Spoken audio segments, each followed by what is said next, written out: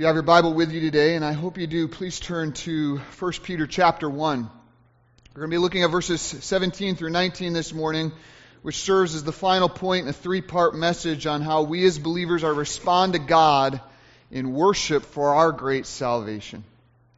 If you recall, for the first 12 verses of this chapter, Peter has simply expounded for us the wonders of our salvation by reminding us of various truths, such as God's sovereignty in choosing us to receive by His grace this undeserved, unmerited salvation.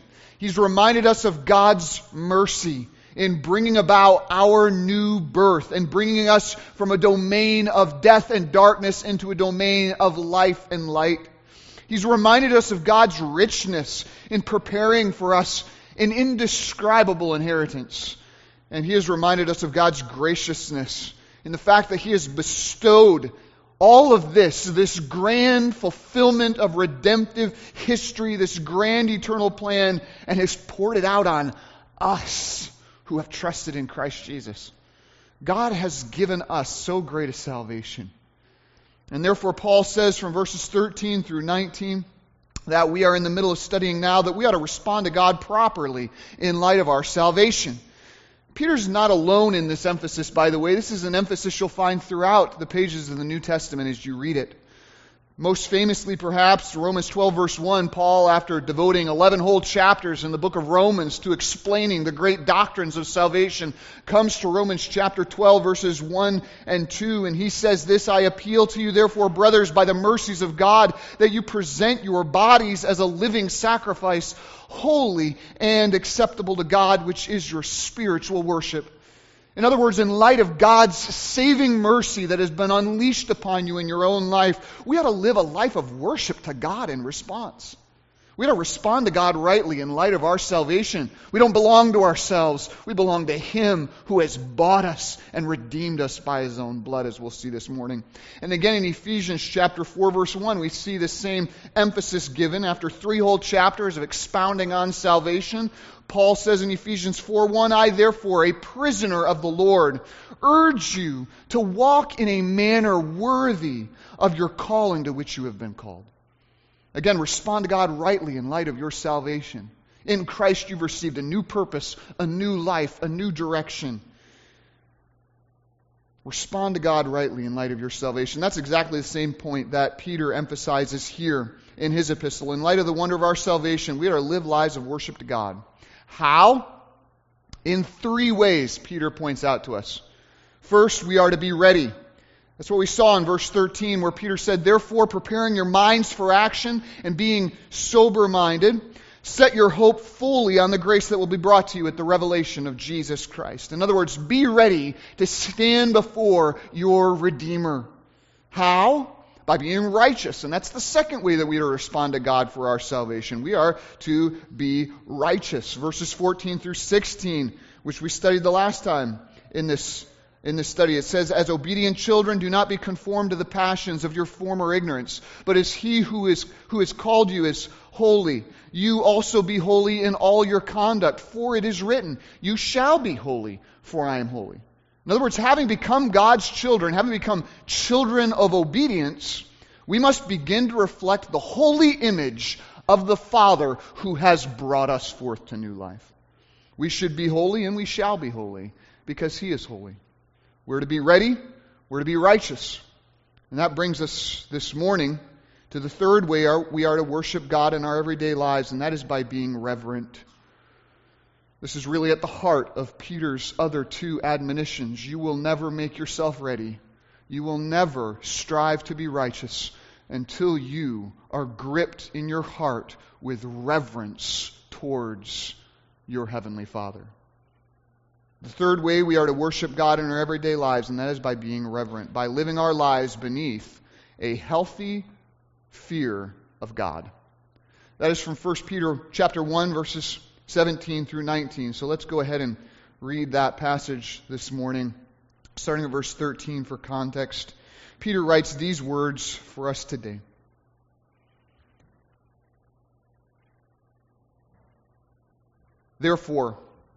'Preparing your minds for action, being sober-minded, Set your hope fully on the grace that will be brought to you at the revelation of Jesus Christ. As obedient children, do not be conformed to the passions of your former ignorance. But as He who called you is holy, you also be holy in all your conduct. Since it is written, you shall be holy, for I am holy. Verse 17. And if you call on Him as Father, who judges impartially according to each one's deeds, conduct yourselves with fear throughout the time of your exile, knowing that you were ransomed from the futile ways inherited from your forefathers, not with perishable things such as silver or gold, but with the precious blood of Christ, like that of a lamb without blemish or spot. This is the word of God which His people do not forget, though they are small and despised to the world. Let's pray. Father, we thank You so much for this passage that we're about to study. We thank You for how it speaks to our hearts. And it reminds us of what our posture ought to be as those who have been brought near to You by the blood of the Lamb. Father, we live in a day and an age where You are not honored, even by those who claim the name of Christ, where You are not reverenced nor exalted. And Father, we look at our own lives and we acknowledge this is at the root of even our problem. The reason why we do not live righteous, the reason why we do not look forward to the coming of Christ and make ourselves ready, is because there is still so much about us that does not see Your glory, Your worth, Your reverence and awe. And so, Father, I pray that You would fill us with that today. Give us wise hearts that understand a healthy and proper fear of You that belongs to those who know You in Christ Jesus. Give us grace, Father, to understand these truths and to be changed by them. We ask this in Jesus' name. Amen. So after calling on us to be ready and to be righteous, Peter tells us here that the third way we are to worship God for our salvation in our everyday lives is by being reverent. Being reverent. That's in verses 17 through 19. Among all the statements that Peter gives here in this passage, the main verb, the core admonition that Peter gives us is found right there in the middle of verse 17, where Peter says this, conduct yourselves how? With fear. With fear. With that one statement, Peter draws on one of the largest doctrinal themes found throughout the entire Scriptures, and yet one you will hardly ever hear in churches today. The theme of fearing God. Now, the fear of God has fallen on hard times in churches today to our great detriment, as I was thinking about it this week. It was once considered a badge of honor, if you recall, to be considered a God-fearing man or woman. Today, that expression, though, strikes us as a bit archaic, and perhaps even if we were to be honest, we would think to ourselves, maybe a bit wrong. I mean, who wants to be known as someone who fears God? I can't help but think that perhaps this is why many churches are filled with people who lack basic spiritual discernment and the right perspective on life. After all, Proverbs teaches us that it is the fear of the Lord that is the beginning of wisdom, and it is the fear of the Lord that is the beginning of knowledge. Quite simply, if you do not ever come to fear God, you will never come to look at life or navigate life correctly. And I think we can see symptoms of this all around us, do we not? And to a degree within us, if we're to be honest. An absence of properly fearing God is the reason why there are so many people who call themselves Christians, in other words, who don't fear to claim the name of Christ, and yet don't ever darken the door of worshiping with God's people, who don't ever enter the waters of baptism, who don't ever crack the covers of Bibles, and don't ever bend a knee in prayer.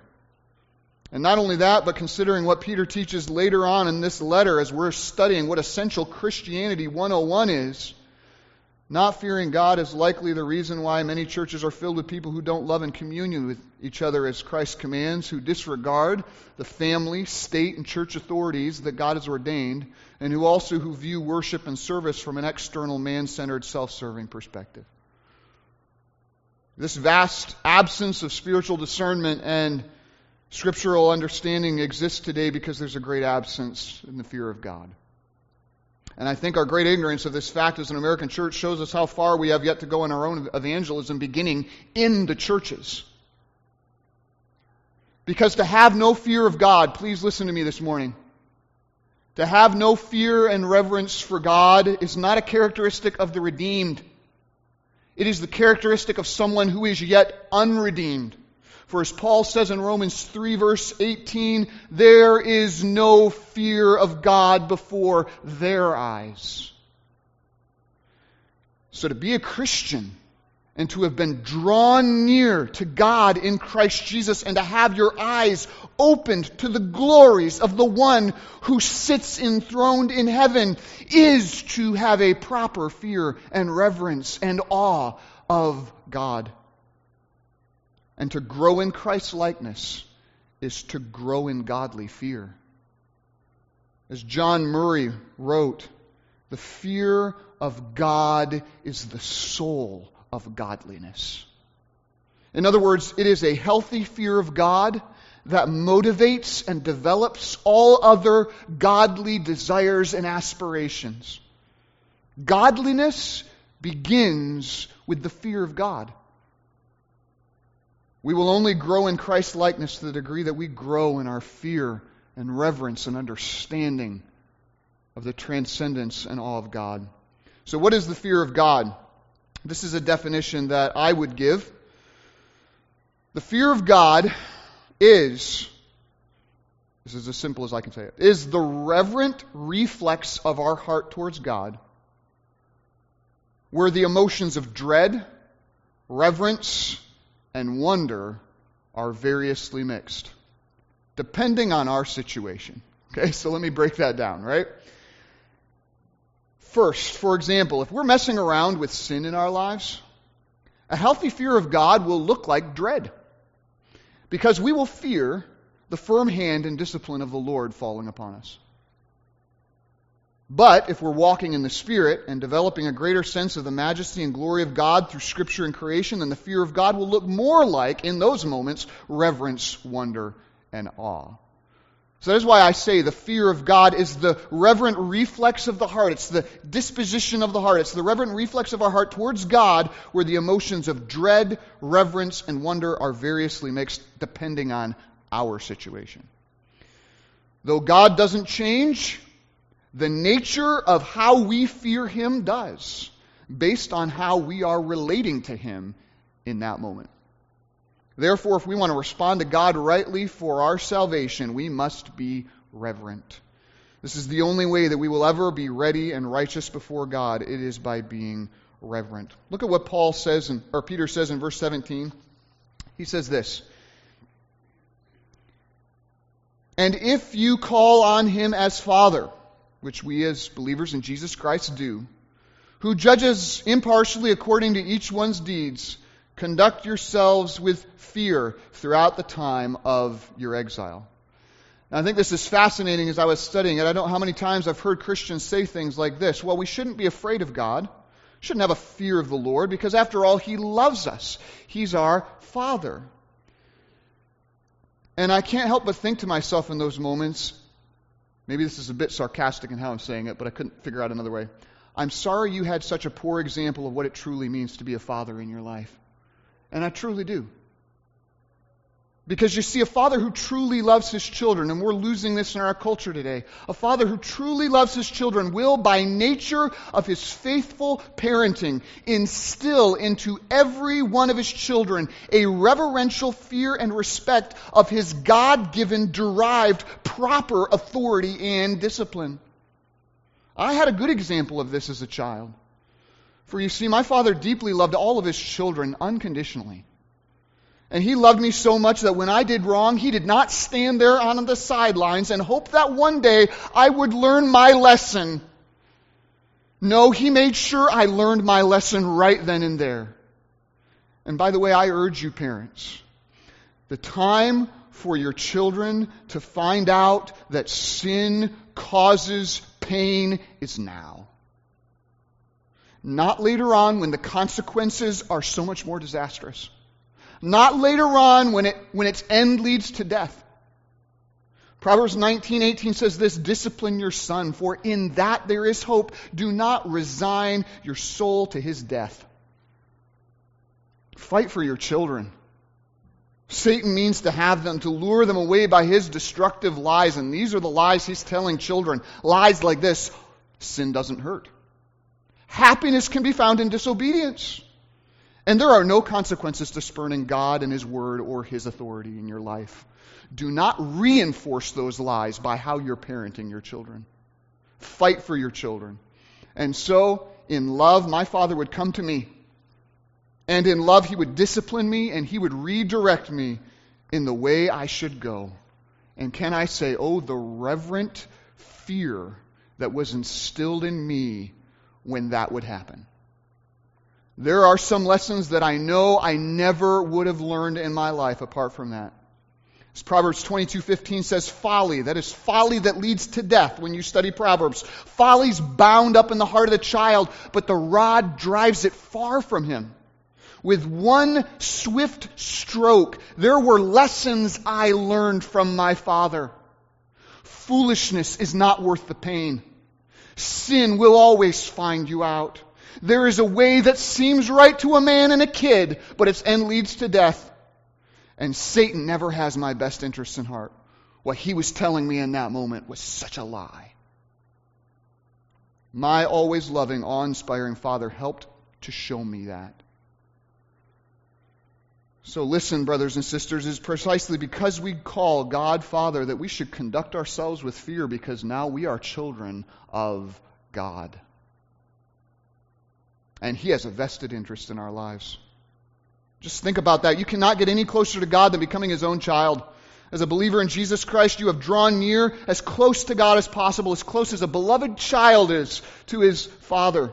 And because you've been born again in Christ Jesus, you can literally call the infinite creator and sovereign of this universe this morning, Father. Now that is at both times glorious and sobering. First, it's glorious because being able to call God Father reflects the intimate nature of our relationship that has been won for us in Christ Jesus. For example, I am greeted by many of the children here at this church after services. I'm standing in the back. But the dearest way that I am greeted after services is when my own children run up to me, and what do they say? They say, Daddy. That's the best because it reflects the inseparable nature of our relationship. So it is with God. What a wonder that it is when we pray that Jesus himself tells us, pray our Father. We are children of God. That's glorious. But it's also sobering because, listen, that divine Father whom you have been made intimately one with is the impartial judge who judges every single human being according to their deeds, beginning always with his own children, as Peter will say later in chapter 4, verse 17. As Hebrews 12 says this, those whom the Lord loves, he disciplines, and he scourges, even if need be, every son whom he receives. When you draw near to God as your Father, you have drawn inseparably near to the impartial and penetrating judge of all the earth. You have drawn near to the one whose eyes, as Hebrews 4:12 through 13 states, pierce to the division of soul and spirit, of the joints and marrow, and discern the thoughts and intentions of the heart. I watch closely over the actions of my children. I cannot look closely after their heart and what's going on in their intentions. God can. You have drawn near to the one from whom there is no creature hidden from his sight, but all things are laid open and bare before the eyes of him to whom we must give an account. When you draw near to God as your Father, have you forgotten that this is the one that you're drawing near to? This is your Father. And we represent Him in this world. You know, I can't help but think of as an illustration this week of how my grandma used to tell my dad when he was a kid, before she would drop him off at some youth event or over at someone's house, she would always tell him before he got out the door, remember who you are and remember who you represent. And it would, every time he was dropped off, remember who you are, remember who you represent. I think that's kind of what Peter is saying here as well. It's without wonder that Peter says, if you call on this impartial, penetrating judge as your own Father, then conduct yourselves with fear throughout the time of your exile. Remember who you are. Remember who you're representing. There are a million distractions in this Vanity Fair world that we're passing through. A million potential pitfalls from here to glory. Conduct yourselves with fear. I just want to ask you, brothers and sisters in Christ, how many friends have you seen succumb? How many dear ones at this point in your life have you seen fall away? How many professing believers now walk as enemies of the cross because they did not walk in the fear of God? Beloved, we need to help each other as brothers and sisters in Christ to conduct ourselves with fear, to walk carefully and reverently throughout our time here on earth as exiles. For we are temporary residents. Our citizenship is in heaven, and our loving Father, the impartial judge, is with us. Therefore, as we read this morning, beloved, 2 Corinthians 7:1, let us cleanse ourselves from every defilement of body and spirit, bringing holiness to completion. How? In the fear of God. That's a New Testament verse. Remember who you are. Remember who you represent. We ought to conduct our lives with fear. Why? I've just given you a few reasons. But this is actually the reason why Peter says you ought to conduct your lives with fear. Peter gives us the reason or the motivation for living a God-fearing life of worship in verse 18. He says this, knowing that you were ransomed from the futile ways inherited from your forefathers, not with perishable things like silver or gold, but with the precious blood of Christ, as that of a lamb without blemish and without spot. See, that's why you ought to live your Christian life as a child of God beneath the fear of God. You should conduct your lives with fear because of what you've been ransomed from and because of what you've been ransomed with. First, you should fear God, believer, because of what you've been ransomed from. And we need to remember that this morning. Peter says this, knowing that you were ransomed. In other words, all of us who have trusted in Jesus Christ, we've been redeemed. We've been set free by the payment of a price. And we'll get to that in a second. But we've been set free from what? Peter mentions four things in this passage of verses 13 through 19. First, we've been set free from sinful passions. Back in verse 14, if you'll notice, he mentions the passions of our former ignorance. As believers, we've been set free from the sinful passions of our flesh. Galatians 5:24 says, those who belong to Jesus Christ have crucified the flesh with its passions and desires. Those who have been redeemed no longer have sin as a controlling, dominating influence in their life. We've been set free from sinful passions. We've also been freed, second, from spiritual ignorance. Peter says in verse 14 also that these passions are identified with our former ignorance. Quite frankly, when we were saved, before we were saved, we engaged in sin because we were ignorant of God. As Jesus prayed so simply to his Father in John 17:25, the world does not know you. And Ephesians 4:18 says, the unredeemed are darkened in their understanding, alienated from the life of God because of the ignorance that is in them due to their hardness of heart. Right? Before we came to Christ, we had no concept or understanding of who God is rightly. But now in Christ, our eyes have been opened to behold the glory of God in the face of Jesus Christ. Therefore, knowing who God truly is, how ought we to conduct ourselves? With reverence and fear, recognizing this world and its passions and its ignorance don't belong to us. We belong to God and to His kingdom. We're exiles. Why would we want to live like how we lived when we were ignorant of who God was? As Paul says in Galatians 4:9, now that you've come to know God, or rather be known by Him, how can you turn back? We've been redeemed from sinful passions, redeemed from spiritual ignorance. And third, as he mentions here in these verses, we've been redeemed from eternal uselessness. Peter says here in verse 18, knowing that you were ransomed from what? Futile ways. Futile ways. That word futile means empty, vain, pointless, purposeless, useless. You see, we as human beings were created to glorify God. We were made to worship Him, but instead we worship and serve ourselves, the creature, rather than the Creator, as Romans 1:25 says. We go around hating God and hating one another. That's why another word that Jesus used for hell is Gehenna, which literally means garbage dump. Jesus was trying to emphasize this truth.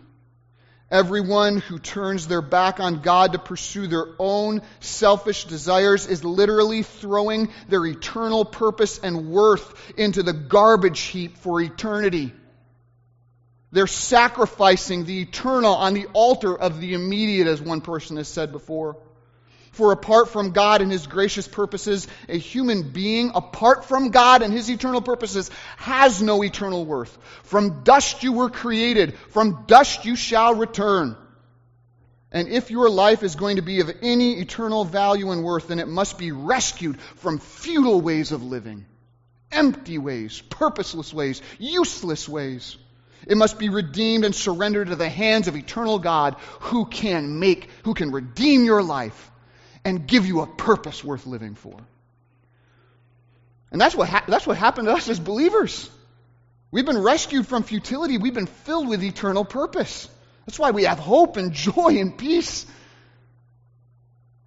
Because we have been ransomed and redeemed from sinful passions, sinful ignorance, eternal worthlessness, and finally we've been ransomed from, the best way I could think about saying it is, men's imaginations.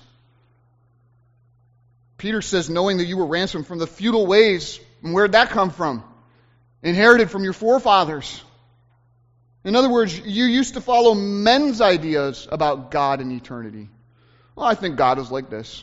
I imagine God to act like this. I will not tell you how many times I've heard that in counseling. This is how a lot of people live their lives. They live their lives based on the futile ways inherited from their forefathers. You used to follow men's rules and men's ceremonies and men's philosophies, Peter is saying. Men who were just as blind as you. And where do the blind lead the blind? Into the pit, as Jesus says in Luke. But then God came to you. And what did He do? He redeemed you and He opened your eyes of understanding to the truth. You've been set free from human traditions and speculations, and you've been given the truth that, as John 8:32 says, set you free. So you've been redeemed from all of these things. We as believers ought to fear God because of what we've been ransomed from. Why would we go back to that way of living and thinking? Why would we ignore God's word? Why would we live as those who are ignorant? Why would we start listening to the wisdom and philosophies and ideas of the world? We've been set free from all of that.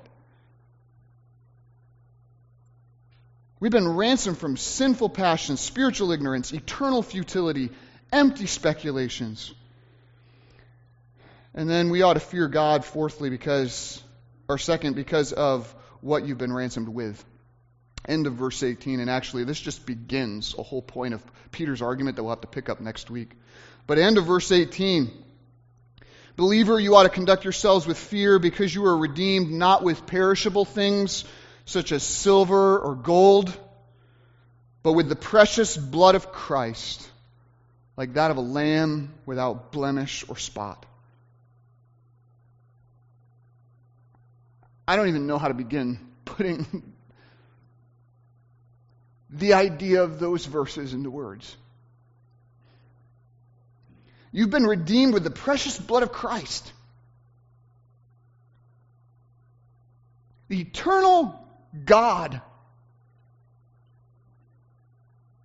who enjoyed fellowship with the Father and Son for all of eternity, entered into time and space, became a man, took upon himself the form of a servant, and poured out his life unto death so that you would not live in those things anymore. He shed his blood unto death for you. He gave his life as a ransom for you. And that is a sacrifice that, listen to this, is fearfully precious. It is precious to God the Father, for it was his only Son that died. His only begotten Son who died. It was precious to Christ because it was his own life that he gave up. And it is precious to us because the wages of our sin and the judgment of our sin is death, eternal death beneath the wrath of God. And without the shedding of Christ's blood on our behalf, there would be no forgiveness of sins. Without the giving of his perfect sacrifice, there would be no redemption for us. That is a sobering and a frightening reminder for us when we start messing around with sin. God had the precious blood of Christ, his Son, poured out for you so that you would no longer live in it. As Ephesians 4:17 says, a terrifyingly immense price was paid for your redemption. Thomas Watson, the Puritan writer, said this: great indeed was the work of creation, but greater far was the work of redemption. Why? Because it cost more to redeem us than to make us. To make us, all that was required with the speaking of a divine word. But to redeem us, that required the shedding of a divine life. So great was the payment required for your sin that the pure and imperishable life of God himself was poured out on the cross for you. And that's why Peter says, the precious blood of Christ, like that of a lamb without blemish and without spot, poured out unto death for you. That's why he gives this command in verse 17. Conduct yourselves with fear throughout the time of your exile. You don't belong to this world. You don't belong to those passions. You don't belong to those sins. You don't belong to that ignorance. You don't belong to those pursuits anymore. You belong to God. He has purchased you with his own blood. Therefore, in light of your salvation, conduct yourselves with fear. Do you imagine for a moment that the divine God, your Father, who judges impartially according to everyone's deeds, will, in light of the great price that he has paid for your redemption, respond to our deeds of apathy towards him and our allowances towards sin with apathy and allowance also?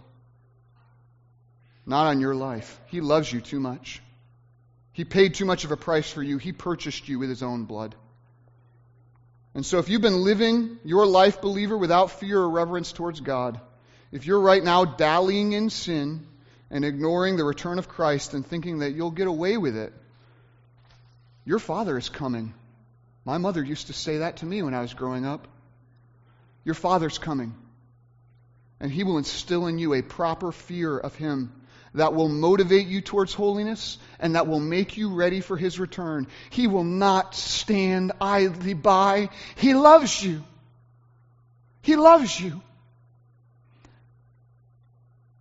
And he is a loving and gracious Father that comes for his own. Perhaps this message is the first movement of God upon your heart in instilling that reverent fear. I urge you, as Peter will later, humble yourselves now under God's mighty hand so that at the proper time he may exalt you. And to those of you who are considering yourselves redeemed perhaps this morning, while secretly living, listen to this, continually in sin. And I want you to consider this morning that if you are calling yourself a believer this morning and you're living continually in sin and you are not being exposed and you're not being disciplined and you're not being reproved by God for that sin, you ought to be quaking in your boots. Because Scripture says it is those whom the Lord does not discipline that are illegitimate sons, outside the love of God, still in need for redemption.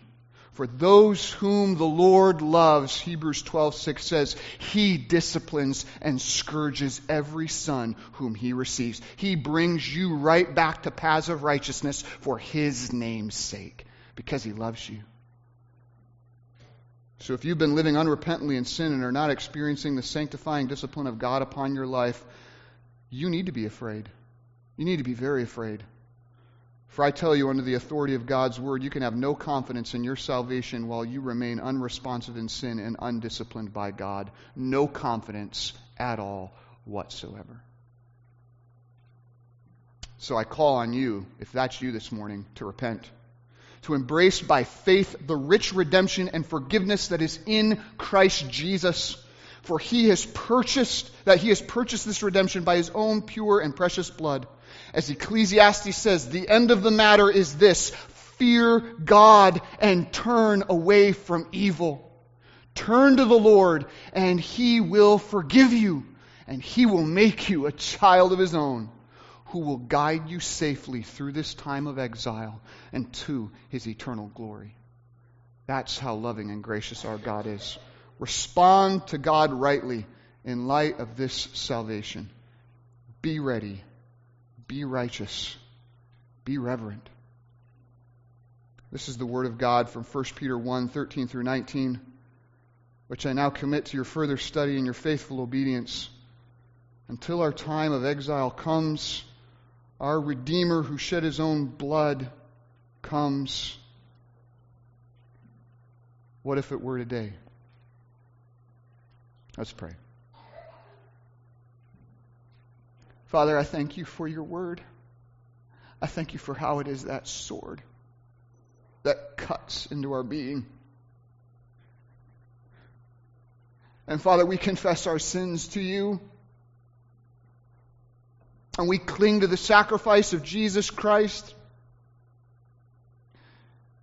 And Father, I pray that if there is someone here that has recognized that they have been living in sin, not under the fear of You, that they have not repented of and they have been playing around with it, they've been going back to their former ways, I pray, Father, this morning that You would use Your word to bring them back.